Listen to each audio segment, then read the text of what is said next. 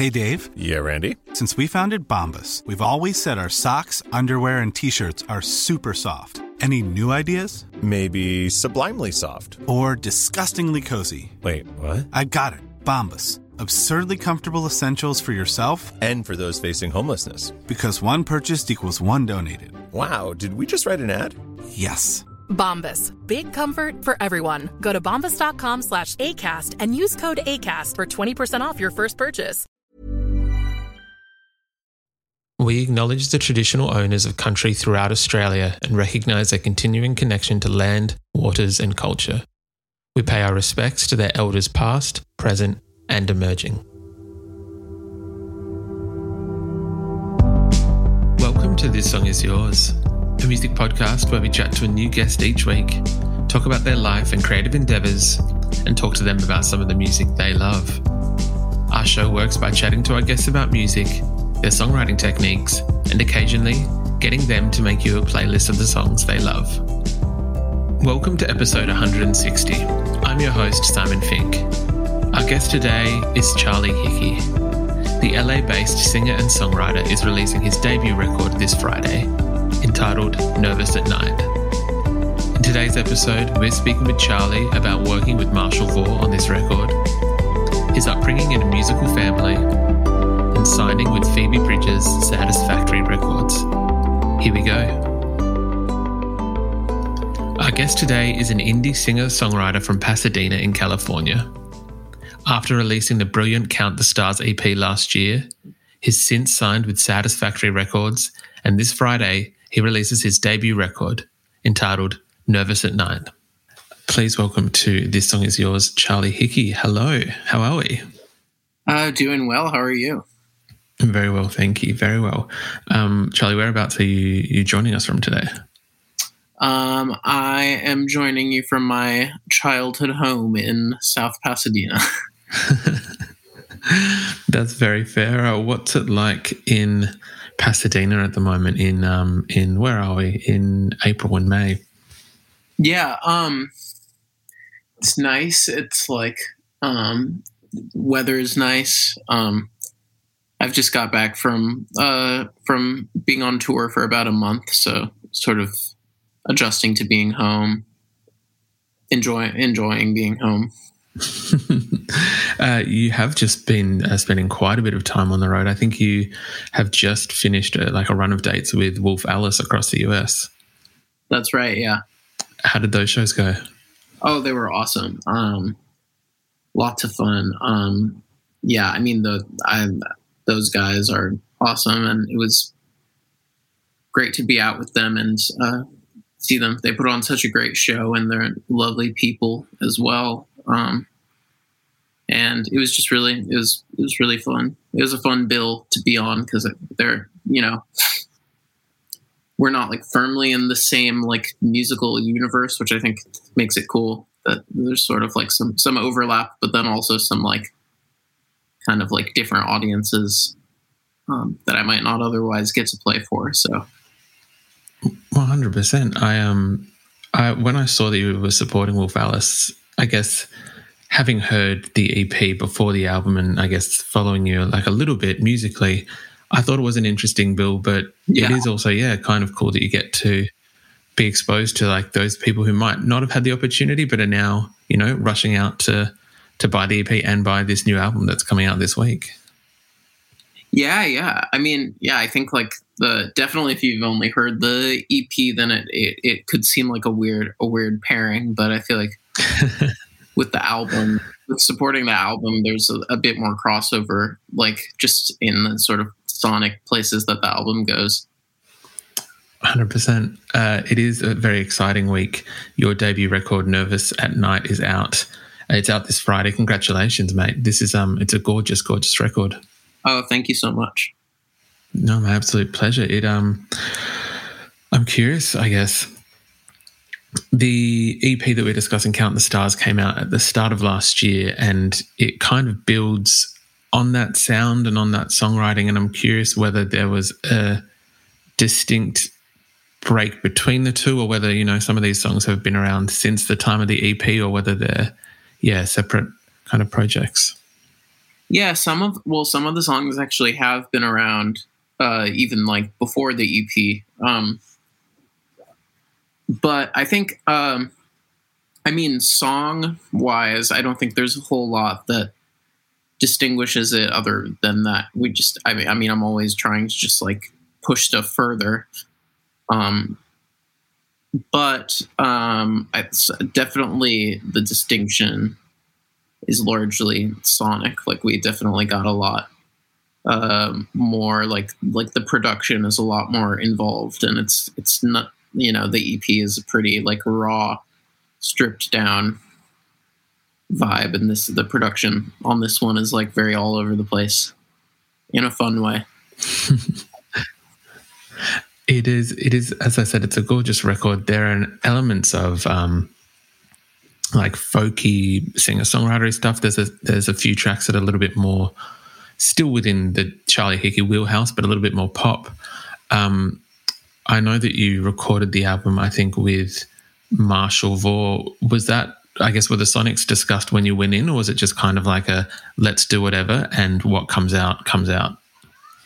I mean, Marshall and I are always like, we're always like hanging out and talking about music and stuff. So I think for like, there's a lot of talk about what we wanted to do with this album before we went in. I mean, I think just we're always like showing each other music and are often like being inspired by some of the same things. But I think we both definitely were clear that it was like, okay, we have more time and more resources. Like this time around, we should push it further. Like, and yeah, so I think yeah, that was kind of how we approached it. It is the tracks on the record, I feel like, yeah, as we've discussed, the Sonics build, one of my favorite tracks on the record was 13, which I feel addresses a lot of the I feel like the album as a whole addresses adolescence and the moving beyond adolescence and that kind of weird space in between almost sometimes. And I feel like that track kind of does the job very, very well. I'm curious where that track in particular kind of stemmed from and where the catalyst was that inspired it. I mean, it's really just about these boys that I was friends with in middle school. Yeah, it's a pretty like fairly just like 100% autobiographical song. I like to think about like unlikely people or things to write about, because I mean, I feel like it's easy to just kind of like write the same like relationship song over and over again, but it can be interesting to like write songs about like platonic songs, and you know, sometimes the listener doesn't even know, they might think it's about a relationship or something, but I feel like it just makes for some more interesting things sometimes. And so it might, yeah, I mean, it might not have been my first impulse to like write about some boys that I was friends with in middle school, but it's more like I was like, okay, this might be interesting. And then that's kind of how that song came about. That's very cool. I think that one of the beautiful things both on the EP and on the album, and both of my own opinion and I think other reviews and other kind of information that I've read, is that your songs do tend to have this kind of beautiful lived-in quality where lyrically it is I don't know how to word it better than maybe like lived in, or like this kind of quality that you're able to recognize and connect with it very quickly, more so than you would maybe like a song, as you said, that the lyrics are like a little bit more, I don't want to say banal, but you know, like where it's kind of more you're having to really work to connect to that song. Do you remember, I know that you were kind of raised in a musical family. Do you remember first sitting down and working out that you wanted to write music and sing? Yeah. I mean, it was kind of a gradual thing, but I think it was just like, yeah, from like basically the moment I was born, it was like I was surrounded by it. My parents have both had music careers as singer-songwriters. and I would like, very quickly, like I would like watch old videos of them playing and be like listening to their records and listening to the records of like people that they had like collaborated with, and definitely like very early on had a strong feeling that like this is what I wanted to do, and it all felt very tangible too, which is kind of a lucky thing, that just kind of seeing it being right there sort of like made me feel like I could, in a way, if that makes sense. Yeah, no, it definitely does. What do they make of, I guess, what's happened now and where you are with your career? I mean, they're just very stoked about it. Yeah, I mean that's pretty much it. Yeah, but it's cool. It's cool that they've sort of been through some of it. So like, I can ask them for advice that another musician may not be able to ask their parents. Yeah, that's a very good point. No, it's yeah. So that I'm grateful for that. It can be a curse also, but also a blessing. I'm curious. I'm going to get to some of the collaborators on this album in a second, but has there been discussion, or have they kind of brought up maybe them playing on one of your records or kind of contributing in that way?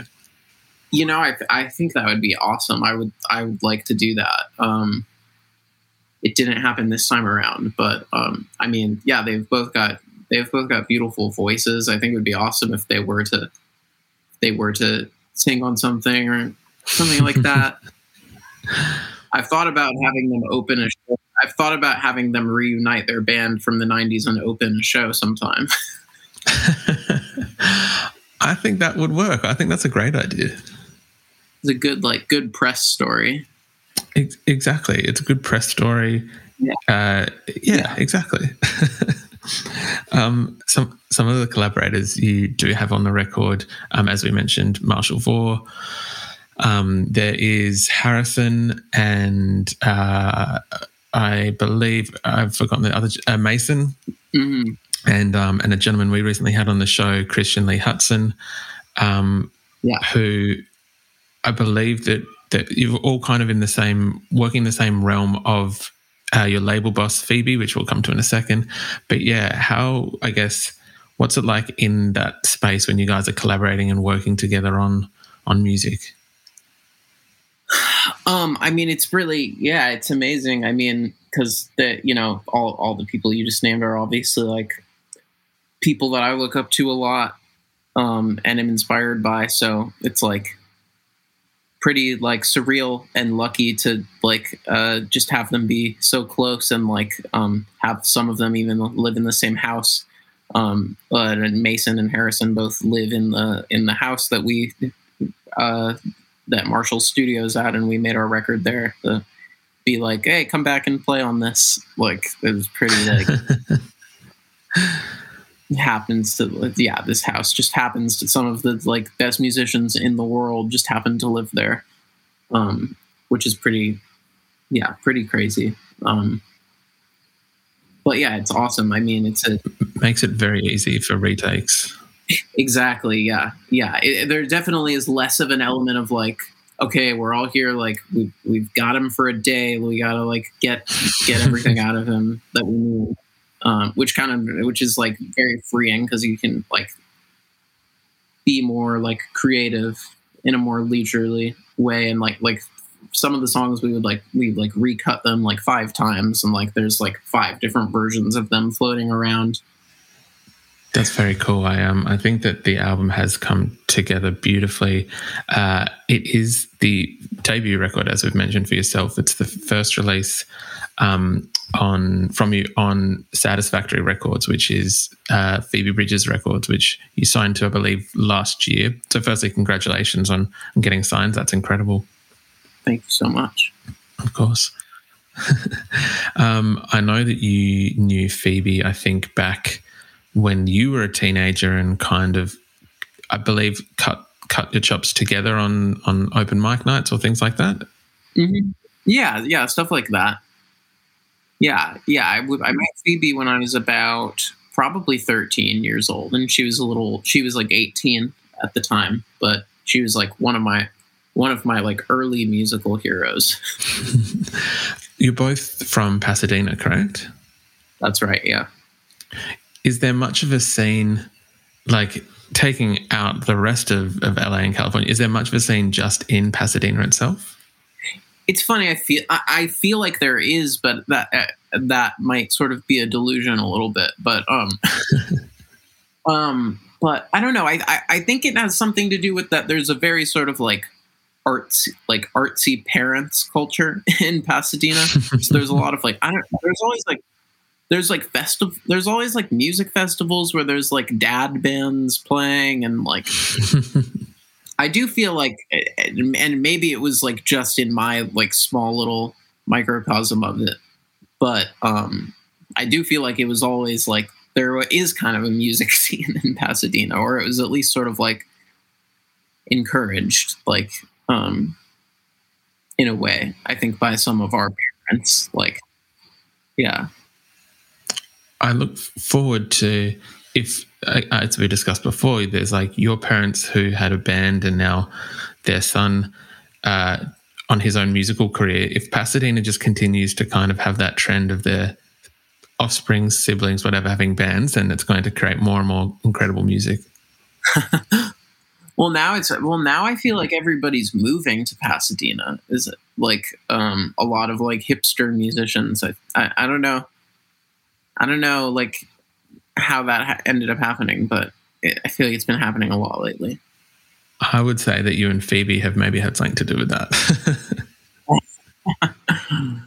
Maybe. I mean, if I could do anything to put Pasadena on the map, these shows. I think you already have started to do that, Charlie. As I mentioned, yeah, this record is incredible. When you just going back to Satisfactory, when you're presented with that opportunity where it's obviously getting signed, and as discussed, it puts a lot more backing resources behind yourself and your project. What's that kind of decision making like? I guess because Phoebe is a friend, was it something that you just automatically was like, yep, let's do it? Or what was the process like of signing? Oh yeah, I didn't really doubt the decision for a second. As soon as I even heard that Phoebe was thinking about starting a label, in my mind I was like already thinking about that. But I mean, I feel like, when we actually did start talking about that, I was just like, it felt like a no-brainer. I mean, I trust Phoebe's whole like ethos about music so much, and I think, she's been really good in the way that she's like kind of goes about presenting her own music from a sort of business standpoint, not in any inauthentic way.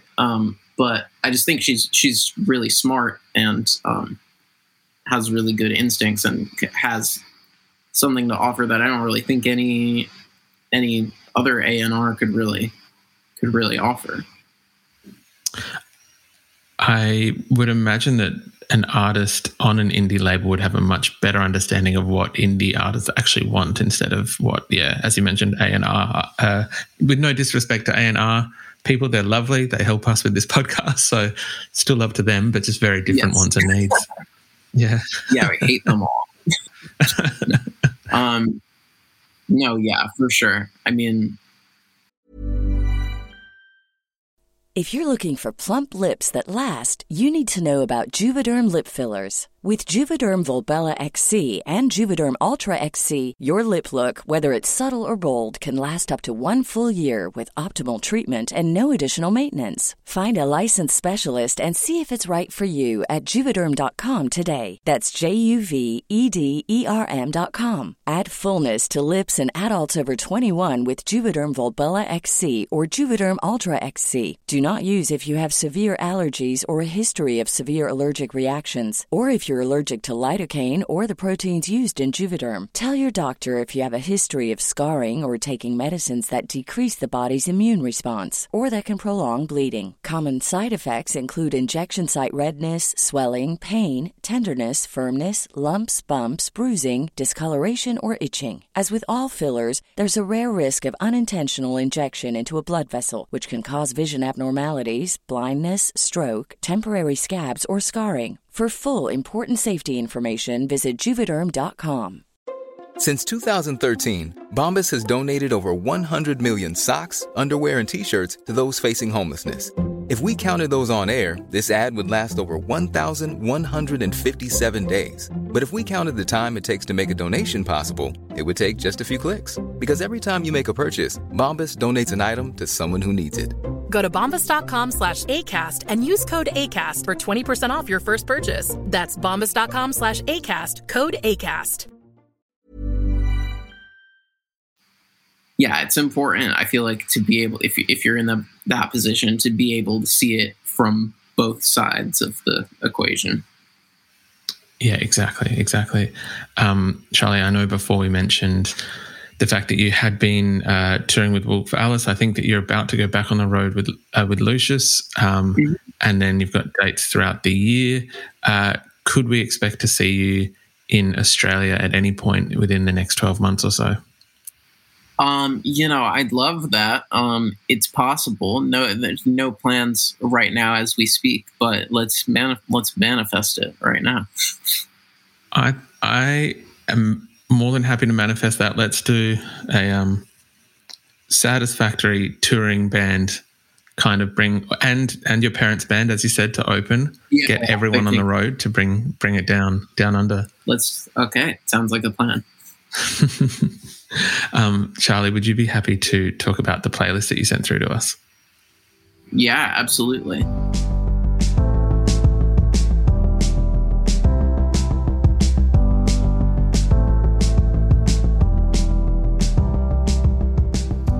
The first song I chose is "Mistaken for Strangers" by The National. The National has always been one of my favorite bands. Like top three, I would say. Some of my favorite songwriting. I had on tour so much time to listen to music. I just went through the entire catalogs of a few of my favorite artists and would get really fixated on songs that had never stood out to me, but this song "Mistaken for Strangers" is just ended up being my current favorite, and just listens to it over and over again in the van. And I caught some lyrics that I had never caught before. I mean, that song just has such crazy lyrics, as Matt Berninger, he always does. He's just such a great writer. I also like that song is a little different. It's a little more it's a little more has sort of this brooding gloom to it that I feel it's that I like. That's a little different from some of their other songs. But I don't know. Yeah, I just love that song, and I just felt like I had to put it on this list. Very, very fair. I did see. I think there was another interview with yourself where they had asked if you were putting together a band, who would you have as a vocalist? And I think that you did put Matt as the vocalist. Yeah, I mean, I'm just such a fan. He is an incredible voice, and again, just manifesting at this point, just trying to get things out into the universe. Between Matt and his deep baritone and your incredible tenor, hopefully we can manifest some kind of beautiful duet between the two of you. I don't even know if I could. No, that's very fair. Sorry, I'll let you continue with the next track. The next song I chose is called "I've Had It" by Amy Mann, which is it's been a song I've loved for a long time. But I think as I've started touring and kind of getting further into my like career in music, I think it has become a lot more relevant. It's like it's a song about like kind of being a small kind of a song about being a small indie artist. But it's I mean it talks about touring, and it's just such a heartbreaking but kind of like optimistic song. I think basically what it's about is it's just about that thing where you're always like looking ahead to the next thing, and then like you realize that like the thing that you've been like wanting is happening right now, and you're missing it, which I feel like is like something me and like a lot of other musicians come up against a lot, because we're sort of like trained to always be thinking about what's next, or like have everything be so goal oriented. And that song like just describes that in a really like moving way. It is a beautiful song, a very delicate kind of song, but yeah, beautiful song from Aimee Mann. Yeah, and I mean I love all her songs, but to me this is her most like this is her most like vulnerable song. Yeah, definitely. Yeah. The next song I chose is "Hit the Switch" by Bright Eyes. Another catalog that I sort of went through on tour. Also, one of my all-time favorite bands and songwriters. But again, just like a current favorite. I think I really got into the album Digital Ash, Digital Urn on this tour, which like came out the same day as Bright Eyes' biggest album, I'm Wide Awake It's Morning. So like not a lot of people talk about it. It's like it's evil twin. I'm Wide Awake is such a earnest folk album, and this album has like, I mean, the songwriting is pretty like similar, but the production is on Digital Ash is so like glitchy and like bizarre and just really unique. And I feel like, yeah, on this, and this is I think my favorite song from that record. It just has, I mean, the lyrics are just amazing, but then it's like has this really wild production, and it's just really like evocative, and I just love that record and that song. Absolutely a brilliant record. Like, do not get me wrong, Wide Awake, incredible record. I might have a Wide Awake tattoo on my person, which we'll keep concealed for now. But Digital Ash, yeah. I won't show you. But Digital Ash has some incredible songwriting as well. Like, I'm so curious. Arc of Time, Easy Lucky Free. That record's just is as incredible, and maybe doesn't, as you say, get enough credit. Yeah, I mean, it just has this really like incredible like spirit to it. And it's just really unique and like. Yeah, agreed. Yeah. Well, we're on this. We're talking about Connor and Saddle Creek. Before we move away from that, the next song I put is "Call Call" by The Faint. Which is these are all things I was listening to on tour, but The Faint has been a band that I've loved for a long time, like since I was in middle school. But I've kind of been returning to them recently, and I don't even know what to say about it. I felt like I had to choose this song because it's a bit of like a wild card, like among them all. I mean, it's just like. I mean, The Faint, they're just like, I don't know. There's such a unique band that there's nothing else like quite like them out there.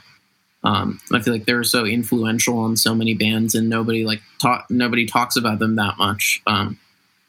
But yeah, their stuff is very different from a lot of what I listen to, which makes it really refreshing. It's like obviously just like super like dark and like brooding. I mean, a lot of the music that I listen to is like very kind of like majory and like melancholy, and I think so, sometimes I just need a palate cleanser, and when I do, I will put on The Faint, and I just love. I mean, they're just so fun, and I just love that band. Agreed. Incredible band, and no, actually, there's nothing more to say. Incredible band. yeah. And then I think that was 4 songs. Yeah, so the last song I put was Kinko's Field Trip 2005 by Underscores, which is like, I think one of my favorite songs that's come out in the past few years. I heard this song. Marshall showed me this. Marshall and I both really like hyperpop, and Underscores is this artist that is kind of I guess, I mean, very influenced by the hyperpop world, but they're also just a really great songwriter. And I think that's like, when I heard this song for the first time, I had a moment, because it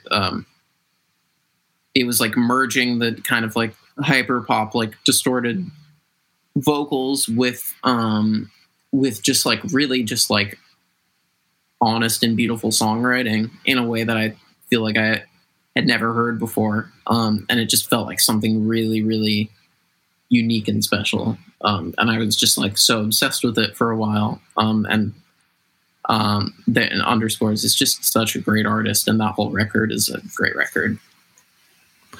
I did read somewhere that you and Marshall, were into hyperpop, which I have to admit I did find very curious, just because of the output of work that you guys have, and that I wouldn't relate it to hyperpop.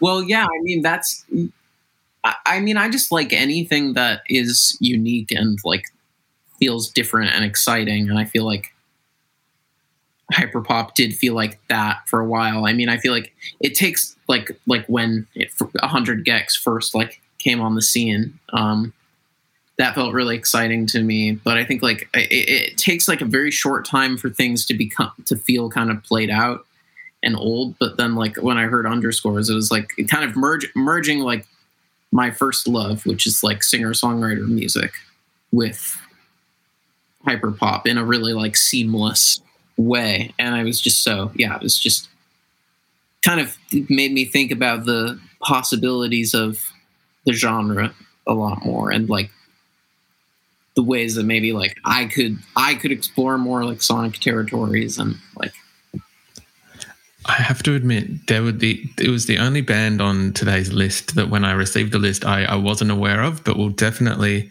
be spending some more time with and having a look into. Yeah, you definitely worth it. Yeah. Charlie, thank you very much for your time today. I do appreciate you being on the podcast, and congratulations again for Nervous at Night, which is out this week. Thank you so much. Yeah, thanks so much for having me.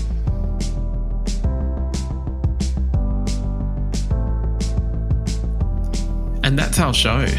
A massive thank you to Charlie Hickey for his time. Nervous at Night is out this Friday, and we've left links in the show notes if you'd like to buy the record. We also want to give a huge shout out to Liz at Pious Australia for helping out with today's interview. If you like this show, please subscribe wherever you get your pods and stay up to date when new episodes are released.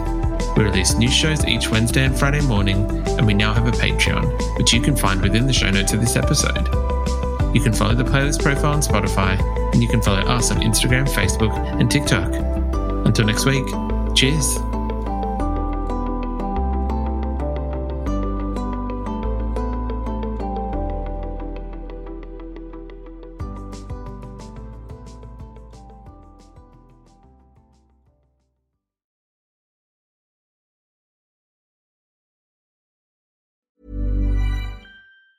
Hey, it's Danny Pellegrino from Everything Iconic. Ready to upgrade your style game without blowing your budget? Check out Quince. They've got all the good stuff, shirts and polos, activewear, and fine leather goods, all at 50 to 80% less than other high-end brands. And the best part? They're all about safe, ethical, and responsible manufacturing. Get that luxury vibe without the luxury price tag.